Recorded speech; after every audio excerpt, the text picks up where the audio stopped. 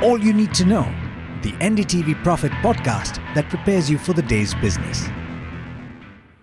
Good morning and thanks for listening in. This is the Daily Morning Update from NDTV Profit and I'm Mathew. Here's everything that you need to know to make sure that you start ahead of the curve. Today is the 20th of December. In the top story, the Reserve Bank of India has stepped in with regulations that are aimed at preventing evergreening of loans by banks and non-bank financial companies. It has directed lenders investing in alternative investment funds to liquidate their holdings if those funds invest in a debtor firm. A debtor firm, in this case, has been defined as a company in which the lender currently has or previously had a loan or investment exposure at any time during the last 1 year. Basically, the worry was that lenders were giving money to companies which were unable to pay back the loans and were then borrowing from alternative investment funds in order to make those payments. If the lenders themselves were investing in the AIFs, this would amount to evergreening. According to people in the know that NDTV Profit spoke to, the rules that have been framed affect investments worth as much as 20,000 crore rupees in AIFs. We're going to be discussing this in a lot more detail this morning, and you'll find all of those conversations on the television channel NDTV Profit, as well as on our social media platforms.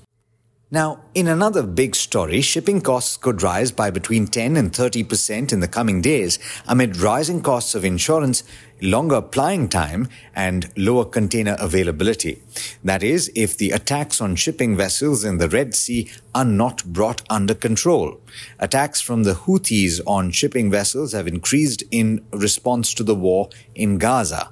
These attacks are taking place in the Red Sea, which is one of the most critical trade routes globally because of the Suez Canal, and are posing risks to global supply chains. Ships are being targeted by drone and missile attacks, because of which 7 out of 10 companies have said that they will not be taking the Red Sea route. As of this morning, Brent crude was trading above the $79 per barrel mark because, understandably, a problem with shipping would have a direct correlation with availability of oil. Now, important update in the IT space. Accenture has maintained its revenue growth guidance for the fiscal ending August of 2024, but it has warned of near-term pain. The company's revenue rose 3% year-on-year to $16.2 billion in the quarter ended November. That was marginally higher than the consensus estimates of analysts tracked by Bloomberg. Now, operating margins have contracted by 70 basis points, pushing operating income lower by over 1%. IT stocks have made something of a comeback since last week on expectations of rate cuts in the US next year, which is seen as improving the deal-making conditions for these companies. Now, turning to the real estate space, where there's a significant update. Blackstone is looking to sell its entire 23.5% stake in Embassy Office Parks REIT. That's via a massive block deal that's scheduled to take place today. The floor price has been set at 310 rupees per share, which is an over 7% discount from its Tuesday's closing price. Kotak Mahindra Capital and IIFL Capital are the advisors of the proposed deal, according to people with knowledge of the matter that spoke to NDTV Profit. In other news, the Supreme Court has ruled that input tax credit cannot be denied to a taxpayer simply because the supplier of the goods or services has not discharged his liability towards the tax department. The case pertains to a reversal of input tax credit by the tax department. For more details on that story, do check out the website ndtvprofit.com. Now, in international markets, US stocks gained, with the Nasdaq 100 hitting a fresh all-time high and the S&P 500 adding as much as 0.6%. And with that, it's over to Niraj Shah for the trade setup for the day in India. Morning, Niraj, and welcome back. What are you focusing on this morning? Good morning, Alex. It's good to be back. And the year-end rally continues in the US markets, and that probably helps Asian stocks to track that rally and inch up higher. Though we don't get tired of saying that it's looking extended. I must say the positioning though yesterday was a bit better from a market perspective than yesterday. While the indices stayed higher, there was a much wanted pullback in the broader end of the spectrum. So that happened, which was maybe viewed constructively. To a lot of people, the that there are some signs. Japan exports slipped.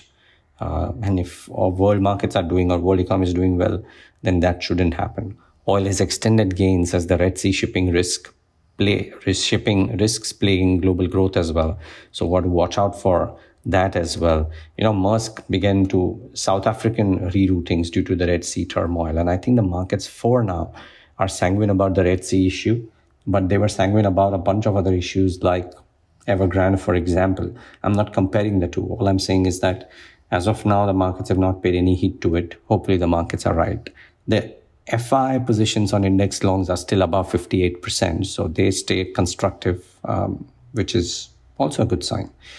From a sectoral perspective, very quickly, FMCG stocks showed a spark yesterday, but I think it's difficult to call it a trend. Let's wait for it to establish because there have been many false starts there.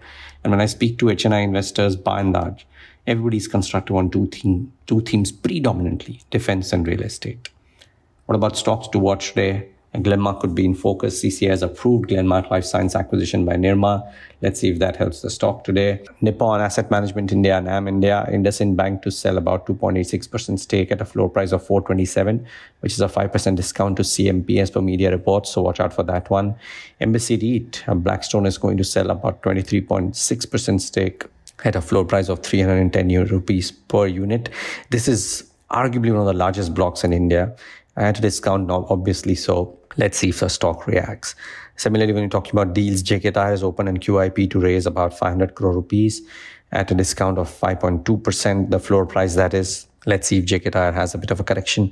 And there were some Twitter reports or X reports about how Astral Poly is likely to see block deals soon, with promoters looking to sell up to 1,000 crores worth of shares. Let's see if the market preempts that, if that is indeed due to happen, and the stock corrects a little bit. Nalco and Hind Copper might be in focus because Kanji Bidesh, which is a JV of Nalco, Hindustan Copper and Mineral Exploration and Consultancy, is in advanced stages of discussions to buy a lithium mine in Argentina. IT stocks could be in focus because Accenture Q2 guidance was weaker than anticipated. And Accenture has said that while bookings have improved, clients don't appear ready to be spending yet. Now, this is happening in December. This commentary is coming in December. Very unlikely that it will change immediately in January. So IT, which has had a really good run and saw a bit of a pullback yesterday, let's see if there is more in store. So that's to be watched out for. Varun Beverages has this acquisition, and CLSA has upgraded the stock with a target price 21% higher than the current market price. So watch out for that one. In fact, when I looked at the Jefferies note as well, Jefferies says that they believe this RJ Corp, which is the Varun Beverages company, is on a prowl. And after Devyani, this is also coming out while it's on expected lines.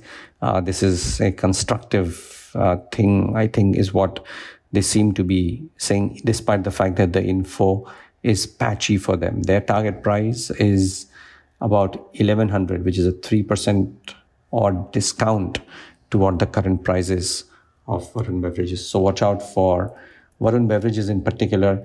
That could be an interesting one to monitor. Ashok Leyland has a buy call from CLSA. They say it's a positive CV cycle, so that's to be watched out for as well. Net constructive market commentary and mood. Let's see if it lasts for the better part of this week before we hit the long weekend. With this, it's back to you. Thanks, Niraj. And as always, thank you all for listening in.